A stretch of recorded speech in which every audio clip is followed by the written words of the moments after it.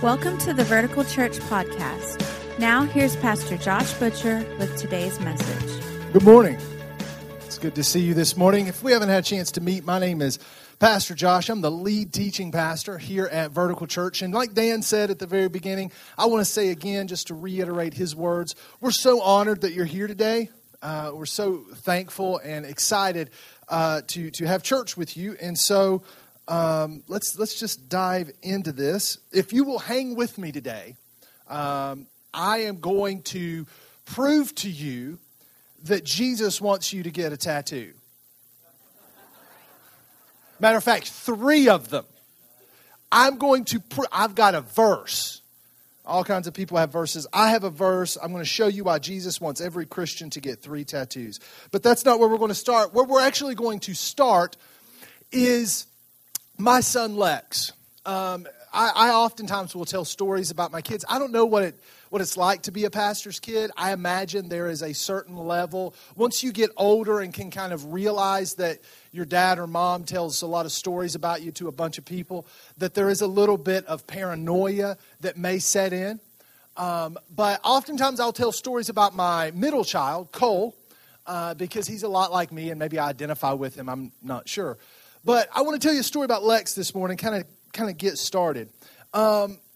Just a few weeks ago, I think it's 3, maybe 4 weeks ago, we started swim class. He's been in swim class before. This is his 3rd swim class. He started off as a minnow, then he moved up to like a grouper or guppy, that's what it was. And then the 3rd level, now he's a fish, so he's got identity crisis. But he had been asking for the opportunity to have swim class for several months. It's been about 5 or 6 months since he was, a guppy. And so it'd been a while, and he had been asking, can I do swim? Okay, so we signed him up at the YMCA swim class. And the first week of swim class, Hope, who was playing the keyboard, is my wife, Lex's mom, takes him to swim class. It did not go well. I don't know what was in his 7.5-year-old brain or what he was feeling in his heart, but it did not go well. He would not get in the water. Now, my son is not scared of the water. I don't have to beef him up like he's not scared. He's not afraid of the water. He does flips in the water and upside down and goes under. He's not afraid of it. I don't know if it was because he had to move different side of the pool. I don't know if it was because his teacher kind of weirded him out a little bit. But he could not participate in the swim class. He emotionally could not get himself to that place. When the opportunity presented itself to participate in swim class, my son could not find whatever he needed to find, be it courage or audacity or strength or boldness or bravery, whatever it was. He could not find it to jump into the pool. He couldn't cross whatever threshold that was holding him back from realizing the opportunity that he had been asking for. When it came to that time, there was a barrier blocking him. For him, we might say that he felt, even though the door was open, for him in that moment, the door felt closed. Well, I want to talk about that this morning because I think that there are some of us in here that we've had similar experiences. Maybe you've been praying for God to do something in your life. Maybe you've been praying for a promotion at work, or you've been praying to be put as the lead on a project. And the opportunity has presented itself. God has given you what you've been asking for. And yet when you stand at the precipice of the desired future that you're looking into, there's something happening on the inside that just is holding you back from crossing into whatever it is that the opportunity is there for you this morning. We find it difficult to jump in to open opportunities. So let's chat about that this morning. If you have your Bibles, open them up to Revelation chapter 3. We're going to begin with verse 7. If you're new around here, we've been in a series on the book of Revelation. We've been studying the first 3 chapters. This is the second to last week. Next week, we're going to wrap up with a sermon on the church at Laodicea.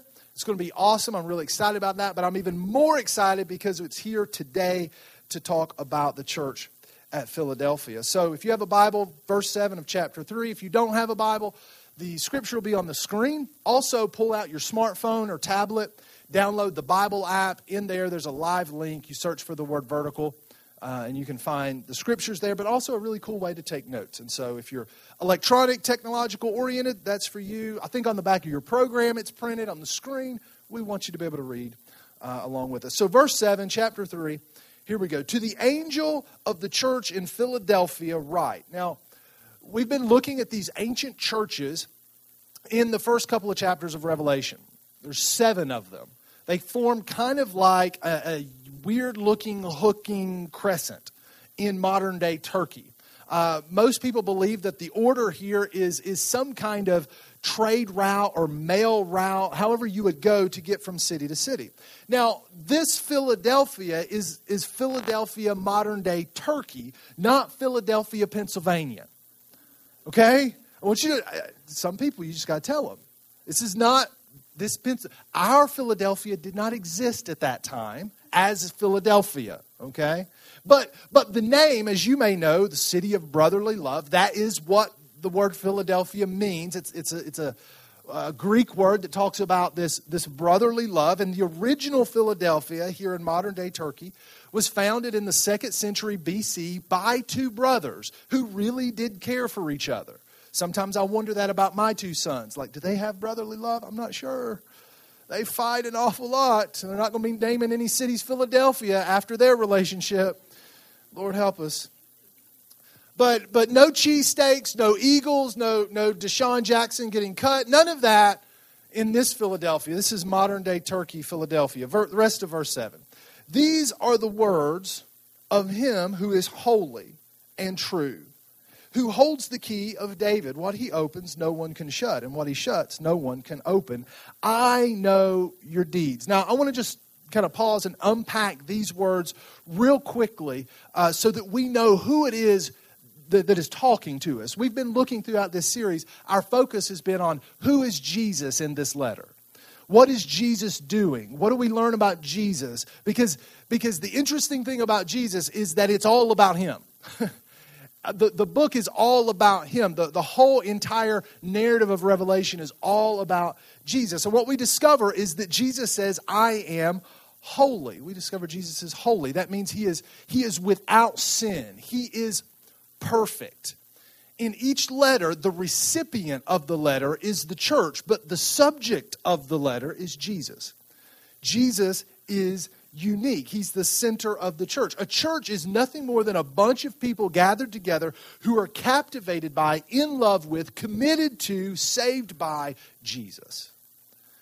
So we all exist as vertical church because of Jesus. And he's not just a really good person, and he's not just a great teacher. He's not just somebody who lived a long time ago and said some really interesting things.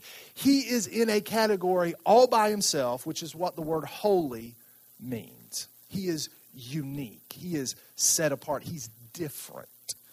It also says he is the true one, which means Jesus never lies. Where anything that Jesus says, his perspective, the way he sees things, the way he calls it. You ever heard people say, I call it like I see it? It doesn't work with Jesus. You call it how you see it, but it doesn't matter. Agree or disagree with him. How Jesus sees it is the truth. You may have a different opinion. You may disagree with the way Jesus calls it, but in the end, he is the true one. Whatever he says, that's the truth. And the third one it says is Jesus says he's holding the key of David. Now, David in ancient Israel was a famous king. He is the most famous king in Israel's history.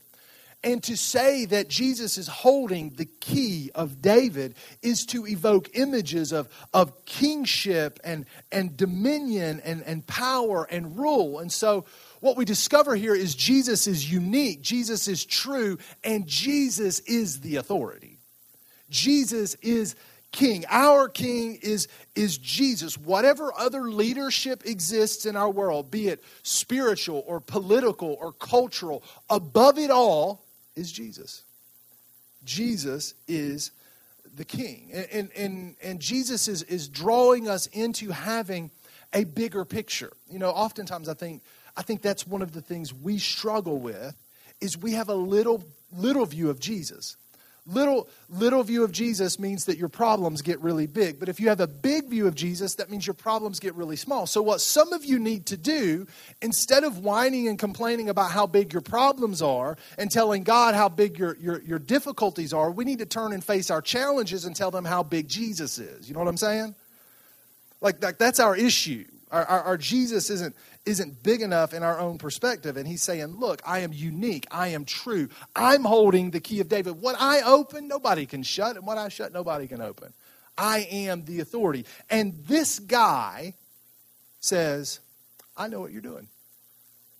I know your deeds. Now, in this context, deeds is primarily referring to the activity of the Philadelphian church in the community, serving the community, and their missionary activity, their activity that's spreading the news about Jesus. Jesus says, I know what you're doing. And this isn't new. In 1 John chapter 3, verse 18, John says that let us not love with words or tongue, but with actions and in truth. And so the idea that Jesus is concerned about what we're doing is not new.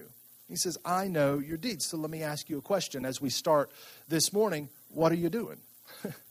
What are you doing? How are you serving? How are you giving? What are you praying? Because those of us in the room that would consider ourselves followers of Jesus, we're not saved to sit on the sidelines. We're not saved by our works, but we are saved to do good works with Jesus. The work of Jesus saves us so that we can work with Jesus. Does that make sense? Like, it's not the work that saves us, it's his work that saves us, but then we're not just like saved to like be couch potatoes. He actually says, I know your deeds. What are you doing? And for some of us, the root of our frustration in life, the root of our despair, the root of our depression even, is because we're not doing anything. We're not serving others. We're quick to criticize a church. We're quick to go to a church and be like, man, that church doesn't meet my needs. The greatest need that we have is to serve someone else, to care for someone else, to lay our life on the line so that someone else might receive life. And Jesus would say, look, I am unique. I am true. I am the authority, and I know what you're doing. The heart of Jesus is to be a servant. And in our culture that is laced with selfishness and consumeristic tendencies, the antidote to that culture is the lordship of Jesus Christ, doing good works with Jesus, making it about somebody else. And so this Jesus, again, who is holy, who is true, who is the authority, who knows what we're doing, he says this to the church at Philadelphia. Verse 8, the rest of verse 8. See, I have placed before you an open door that no one can shut. If you're the kind of person who highlights and underlines and marks up your Bible, first you need to deal with that, because I could not look at your Bible. I would get so distracted. Anyway, my Bible, you can look at my Bible. It's perfectly clean, but I got notebooks that scribble in. But if that's you, that's cool. Highlight that phrase, because we're going to come back to it. I want to talk about the second part of the verse first, but we're going to come back to that part because that is awesome. Look what he says. He says, I know you have little strength, yet you have kept my word and not denied my name. The church in Philadelphia was different than the church that we talked about last week that Pastor Kelly preached to us about, the church at Sardis. The church at Philadelphia was not rich, was not wealthy. The church at Philadelphia was very poor and very small. It did not have a lot of power. Jesus says they have little strength. In fact, they were victimized by not only the pagan community, but also the Jewish community in the city of Philadelphia. We have this myth in our Christian culture that the church, if the church could just get more power, then we would actually accomplish something for Jesus. But for 2,000 years, that hasn't been true. Anytime the church has had power, we don't know how to use it because we go completely astray and do atrocities because Jesus is powerful. Church is not. Anytime the church has the power, you look throughout history, anytime we have the power, we make a mess of things because Jesus is the one who has the power. He is the powerful one. We are not. And so we go into our life and maybe you felt like the Philadelphian church. Maybe you would take inventory of your life and say, well, yeah, I have little strength. Have you ever felt that way? Have you ever looked at the world, economics, politics, what's going on morally or sexually or socially, and just felt like it was all going to hell, literally? You ever felt like that? And then looked at yourself and just felt completely powerless to do anything about it? Like, I want to change, like the song said at the beginning, I want to change the world, but I'm just so frustrated. I have little strength. Listen, friend, that's the way it's always been. Like all throughout church history, that's it. And people today, man, they freak out. They glue like end times charts on ammo boxes. And they build bunkers in their basement like, do we have enough water to make it through Armageddon? They freak out because we don't have the power. But the catch is we've never had the power. Even when we had the power, we didn't have the power for 2,000 years. But look at what Jesus says to this church who has little strength. Little strength. He says, I have placed before you an open door that nobody can shut. It doesn't matter how much power they have. It doesn't matter who comes against you. They didn't open the door, so they can't shut the door. Jesus says to this church who has little strength, little power, I've placed before you an open door. In Scripture, a door was nearly always a metaphor for an opportunity to advance the gospel message, to tell the story about Jesus to people who had never heard about Jesus. So the Philadelphian church, though they are small and though they have little strength, Jesus says, I'm going to give you, or I've already given you, a great opportunity to spread my news. Jesus has placed before them an open door, and he's urging them to go through it, to walk through it. They have an opportunity to take the good news of Jesus into places that have never heard about Jesus, and Jesus is just saying, come on. Now, history will tell us that the Philadelphian church did just that. For 1,200 years, the church survives in Philadelphia. Regimes raise up in power, regimes fall. Leaders come and leaders go, and the Philadelphian church remains strong. In fact, a lot of scholars believe that the reason that the gospel message of Jesus is found in India so quickly and so early is because the Philadelphian church sent out church planters and missionaries into all parts of the world. Philadelphia was right on the highway. If you were going to make a trip from Greece to the Middle East or to other parts east, you would go through Philadelphia. It was called the gateway to the east. And so Jesus, for 1,200 years, open door. It's amazing. All from this church. Again, how does Jesus characterize them? You have little strength, little power, but a huge door. Now, I don't want to get weird on you. But as I've been reading this and praying it, man, I can't help but believe that this word is a word for us, a timely prophetic message for our church. Because I believe that God would say to us, if we tuned our ears in and we listened, and not just us, but I believe for churches all over our area, I believe the words of Jesus to us are, I have placed before you an open door, an open opportunity, and nobody can shut. I believe that right now at Vertical Church, we are in a position where the door is open.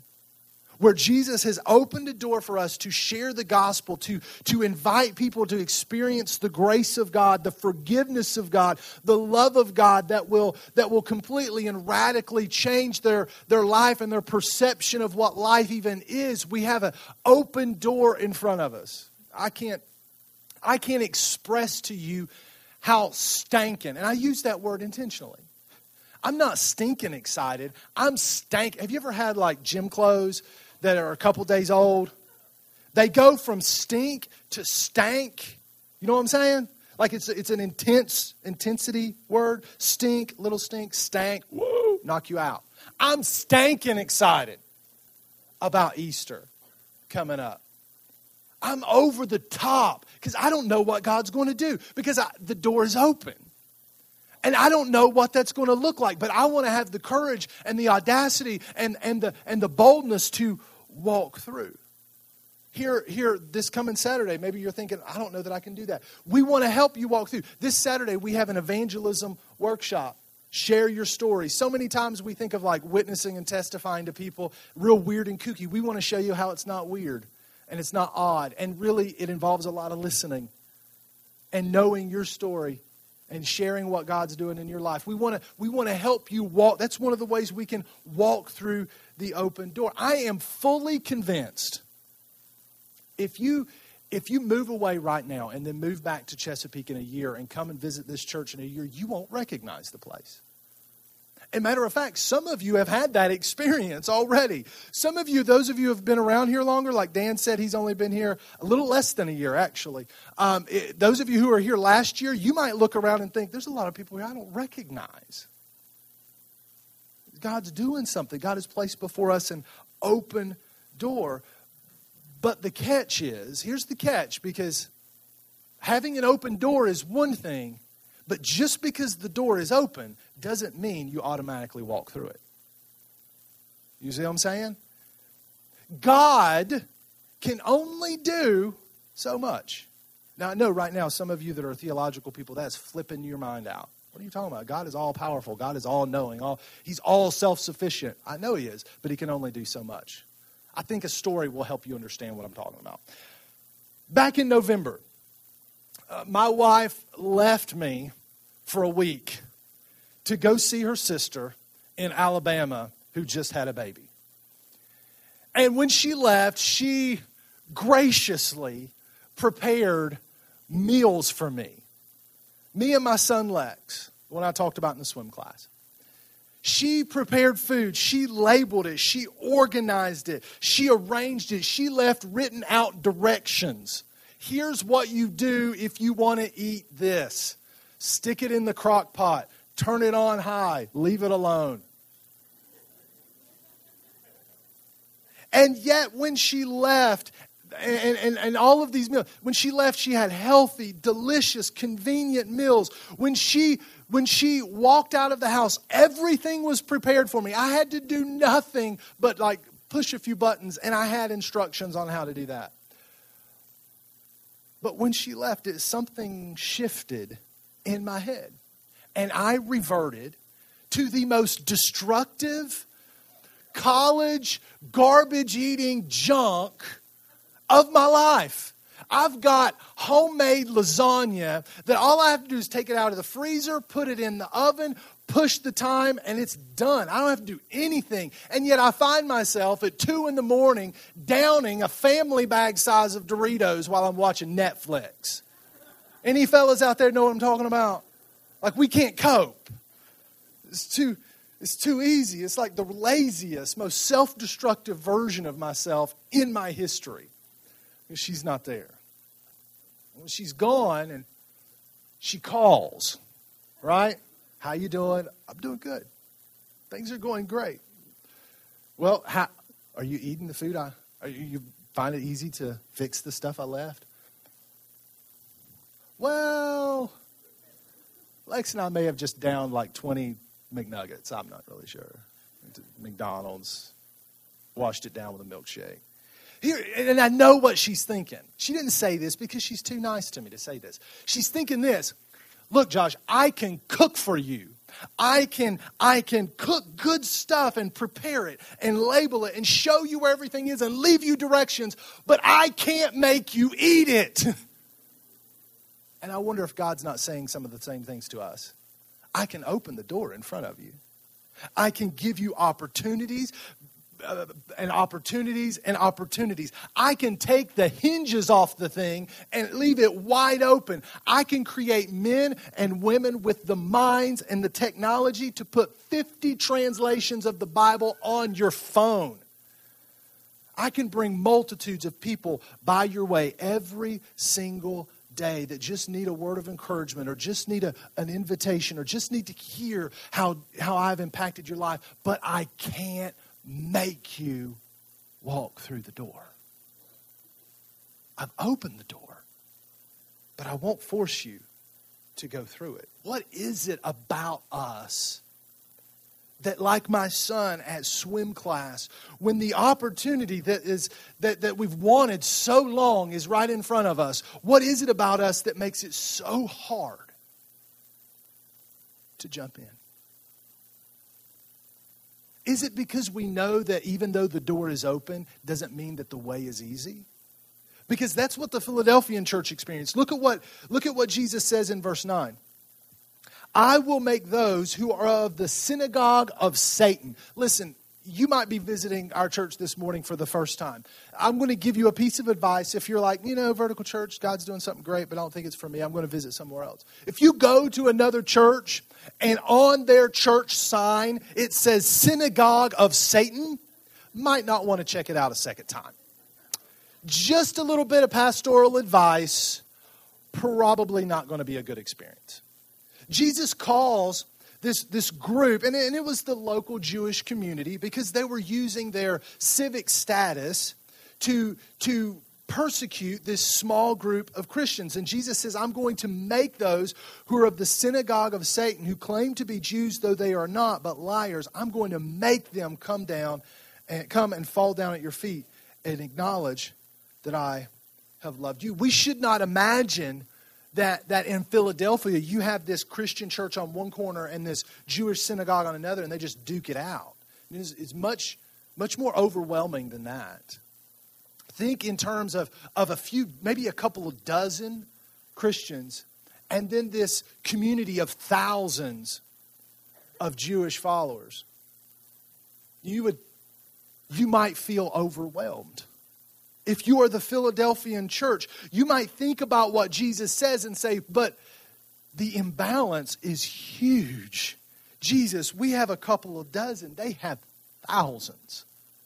It's just too much. It's too big. The odds are stacked against us. And maybe that's how you feel right now. Because here's the thing. I don't just believe that the door is open for our church. I believe the door is open for you individually. And yet I think that some of us are standing at the door of what we've always longed for and wanted, what we've been praying for God to do in our lives. And it just feels like to get from here to there is just too much. The imbalance is just too big. I don't have what it takes to go through the door. To do what you've called me to do on the other side of this door, I don't have that ability. I've wanted to do it for so long. I've longed to do it, but the odds are stacked against me. I'll never become who God says I can be. I'll never have what it takes to live on the other side of the door. And the enemy has just been feeding you these lies after lies after lies. And some of you this morning, you walked in beat down. You walked in feeling overwhelmed and outmatched. Like the door is not open for you. Because even though Jesus has opened the door, even though he's placed before you an open door, for you the door feels closed. You think, I want to be a good mom. I want to be a great dad. I want to be a great businessman. I want to be a godly, Jesus-loving, pointing people to Jesus teacher. And yet to get from here to there, I just don't have what it takes. For me, the door's closed. Other people, the door's open, but not for me. I want you right now to download this into your mind. I want you to write this down. If you have a pen, you need to write down what I'm about to say. The word of opportunity is also a word of empowerment. You need to write that down. I'm going to explain it to you, but you need to write it down first. The word of opportunity is also a word of empowerment. If God has given you an open door, if God has placed before you an open door, He has also given you all that you need to walk through it. If He has opened the door, you don't have to stand there gazing at the open door, afraid of taking your next step into God's future for you. He has given you all that you need to go through it, because the word of opportunity is also a word of empowerment. But God, I don't have the ability. It's not about your ability. God, I don't have what it takes. If He's given you the open door, He's given you what it takes to go through it. There's this quote by Dale Carnegie. Kind of touches on this. He says this. He says, inaction breeds doubt and fear. When you're standing at the door of opportunity and you don't move, what happens? Doubt and fear just overwhelms you and overtakes you. He says action breeds confidence and courage. You just need to take a step through that door and the confidence and courage comes. If you want to conquer fear, do not sit at home and think about it. Go out and get busy. Now, I like that quote. That's a cool quote. We can learn a lot of things from that, but I like this one better because I think this one is a little bit more interesting. Look at this. John says in 1 John chapter 4, verse 18, there is no fear in love. There's no dread. There's no anxiety in love. But full grown, complete, perfect, mature, full grown love, look at what it does, turns fear out of doors. You're standing at the door that you've been begging God to open for you, and you feel the fear and the anxiety. What do you need to experience? The full grown, mature love of God. Because what does it do? It turns fear out of doors. And it expels every trace of terror. Now, when I read that, I close my eyes because I do this sometimes, and I picture fear standing in the doorway of our opportunity. Now, you might want to close your eyes and just picture this. It's like all the doubts and fears and intimidations that just feeds into our mind as we're on the verge of doing something great that God has called us to do. It's like fear is Nelson bullying around Bart Simpson and Milhouse, holding up a big keep out sign in front of God's future, like you're never going to go through this door. You're not big enough. You're not strong enough. You're not going to do it. I think fear is the bully that stands between the open door, among the open door, and refuses to let us in. You'll never be a good enough mom. You don't have what it takes. You can't cross this door. Look, I know you're going to school and you're trying to make something of yourself, but you're never going to get beyond your family. They're a bunch of losers. You're too old to do that. You're too young for anyone to listen to you and take you serious. You can't go back to church. They'll never let you in the door. The door's closed for you. You can't be used by God. Don't you know what you've done? That's what fear says, is standing there in the doorway, blocking the way into God's desired future. But according to John's words in 1 John chapter 4, the only force that's powerful enough to kick fear in the teeth and turn it out of the door is the full-grown love of God. It's like, again, close your eyes. Fear, Nelson. You know what the love of God is? Liam Neeson. And fear has just messed with Liam Neeson's kid. And fear's about to get taken out. Like, you don't mess with Liam Neeson. It's like the love of God is standing 3 feet over top of fear, being, you mess with him, you mess with me. And so, what is this? What is the connection with love of God? Look at what Jesus says at the end of verse 9. I will make them come and fall down at your feet and acknowledge what? I have loved you. What are your fears going to have to acknowledge? What are the doubts and the uncertainties and the insecurities and the lack of self-esteem that you can't be who God wants you to be? What are they going to have to acknowledge? I have loved you. And if I have loved you, there's nothing that's going to stop you. And if I have loved you, fear just better get out of the doorway because it's about to get turned out. I have loved you. Wouldn't you love to hear Jesus say that to you? You can. He is. Knowing that Jesus loves you is all the strength that you need to walk through that door. So the first week, Hope took Lex to those swim classes. And it didn't go well. Neither Monday or Wednesday, it went terrible. And we were trying to figure it out. We were asking, we were talking. Dear God, we talked about it so much. Couldn't figure it out. Could not understand what was going on. Well, I said, okay, we're going to get this thing. I'm going to take him. I took him to swim class on Monday. And we're talking in the van, trying to figure out how can I help him? How can I affirm him? How can I give him the confidence to whatever's blocking his way? How can I hadn't figured it out. And so we got to YMCA and we parked and we got out of the van and we're walking in and before we're on the sidewalk and I kind of squatted down so I could look at him right in the eye. And I just had this idea. I said, Lex, here's what I want you to do. I said, I don't know, buddy, what's going on in your head and in your heart that when we get beside the pool, you can't overcome it and jump in. I don't know if you're nervous or if you're anxious or if it's fear or you're scared. I don't know. But here's what I want you to do. And I looked at him right in the eye. I said, when you feel that, whatever it is, I want you to look at me. Okay? Because I know you can do it. I believe in you. I know you can do it. I don't have any question in my mind that you can go in there and be the best student in the class, okay? I believe in you. But I know right now you're struggling with something. So here's what I want you to do. When you feel that, whatever it is coming up on you, look at me. Because my eyes, son, they're never going to leave you through the entire 30 minutes. I'm not going to look at my phone. I'm not going to look at your teacher. I'm not going to look at other students. I'm not going to people watch and make fun of people in this YMCA. I'm going to keep my eyes on you. And if you feel that inside of you, you look at me. And when you look at me, if I still think you can do it, I'm going to give you a thumbs up.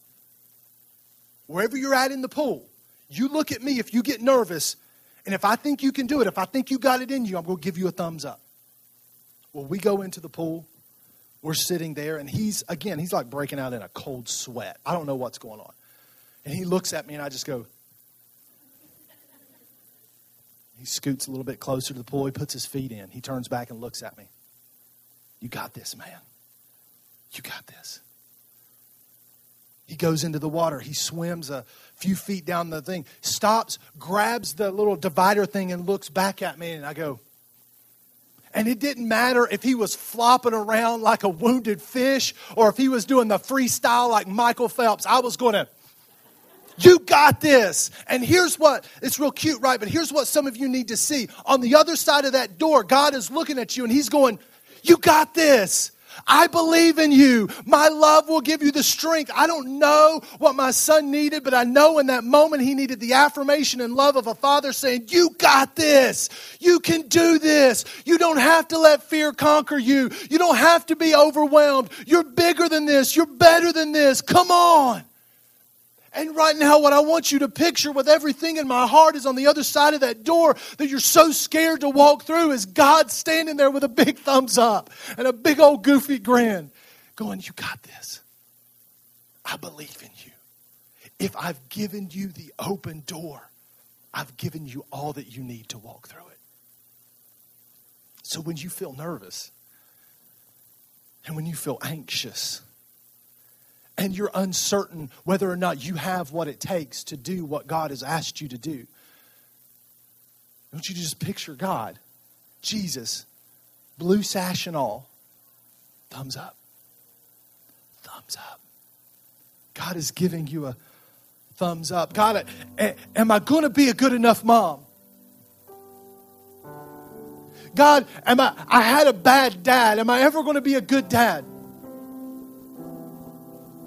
God, at work, they're telling me I'm not good enough to do the job, but I feel like you've given me this opportunity. Can I do it? You got this. God, classes are getting hard, and I don't know if I have what it takes to make it through this round. You got this. My love is all the strength you need to walk through the door. God, I feel like you're calling me into some kind of ministry. You're calling me to share what you're doing in my life, but I'm so nervous. Am I going to say the wrong words? Am I going to mess up? No. You got this. The door's open. Listen, friend, the door is not closed for you. The door is open. And God's standing on the other side. Should I give this? Should I volunteer? Should I do this? You got this. I turn fear out of doors, God would say. And so Jesus goes on to say, Revelation chapter 3, verse 11, I am coming soon. Hold on to what you have so that no one will take your crown. What do they have? An open door. He's saying, embrace your opportunity. Embrace what's in front of you. Don't let it go because you're scared or nervous or you feel overwhelmed.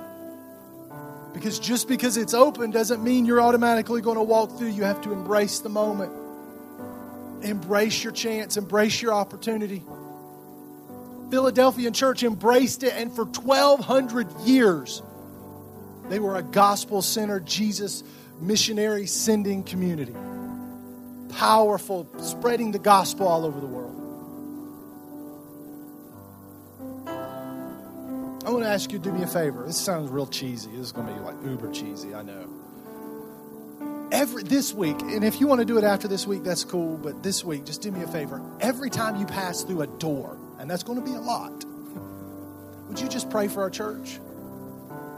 Just pray, Lord, Jesus, thank you for the open door at Vertical Church. Please keep it open. Help us to go through it to reach others and bring others through it to reach you.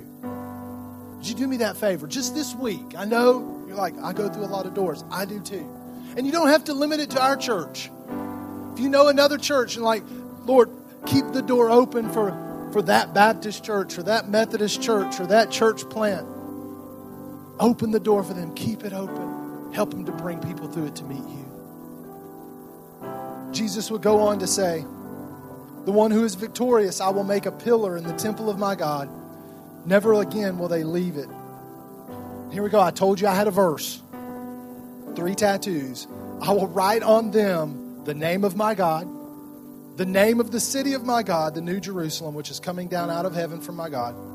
And I will also write on them my new name. There you go. 3 tattoos. I got a verse. Told you. Last verse to the Philadelphian church. Whoever has ears, let them hear what the Spirit says to the churches. Friend, what is the Spirit saying to you this morning? What open door has Jesus placed before you? What is He calling you to take that step into? If in this morning, if you would say, I'm not a follower of Jesus, I don't proclaim to be, I didn't even know I wanted to be, but I thought I was coming to watch a movie, but there's something inside of my heart that's just connecting with Jesus. And listen, friend, the door is open for you. The door is open. Give your life to Jesus. Give your sin to Jesus. Pass through the door. He's on the other side. If you're a follower of Jesus, but you've been a consumer, you've been a taker, Jesus wants you to walk through the open door. He wants you to become a true worshiper, a giver, a participant in what He's doing. Maybe you came in this morning and there's sin in your life and you're a follower of Jesus, but there's some kind of guilt or shame that's just held you back. And you're like, I can't do what He wants me to do because of this baggage. Listen, friend, the door is open for you. The door is open. You can repent of that sin and Jesus will take it away, and God will raise up the gifts inside of you to do what He's asking you to do. You've been hesitant to walk through the door because of fear or doubts or insecurities. The door is open. God's perfect love. The God who called you, who opened the door, is the same God who will give you the ability to walk through it. It's not about your ability, friend. It's cliche to say this, but it's not about your ability. It's your availability. You know, walk through the door. There are those of you in this room, you're leaders, but you're not leading. You're not even serving, some of you. It's time to walk through the door. The door is open for you. Let us know. I'm ready to serve. I'm ready to plug in. I'm ready to walk through that door. Let me pray for you this morning. Jesus, as we gather here together, sensing the Spirit telling us that the door is open, I pray, God, that people all throughout the room would have the audacity to walk through it. The courage. All of it coming, God, because they know that you have loved them. And whatever's blocking the way, whatever's blocking the doorway, God, let your perfect love right now in this moment turn it out. And let your love draw us further into you as we take our step across the threshold from today's present into your future tomorrow. Those of you in the room, if you are not a follower of Jesus, you can cross through that door this morning. I'll lead you through a simple prayer, but it's not really about the words that you say. It's not a specific amount of words or a set of words. You just make your heart available to Him. Open up the door of your life to Jesus and say, Jesus, I surrender my life to you. Make you Lord of my life. I submit. Forgive me of my sin. Forgive me of the error that I have done. The wrong way I've been traveling. Give my life to you. Believe that you are the Christ, the Son of God, God in human form.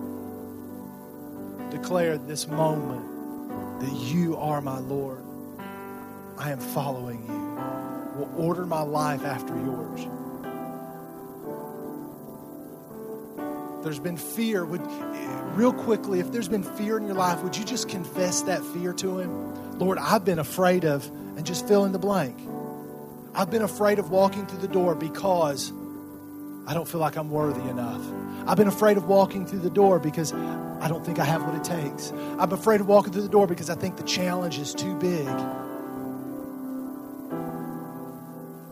But Lord, if you're calling me, if you've presented the door, I trust you that you've given me what it takes to walk through it. Thank you, Jesus, for what you're doing in our life. Thank you, Jesus, for what you're doing in our church.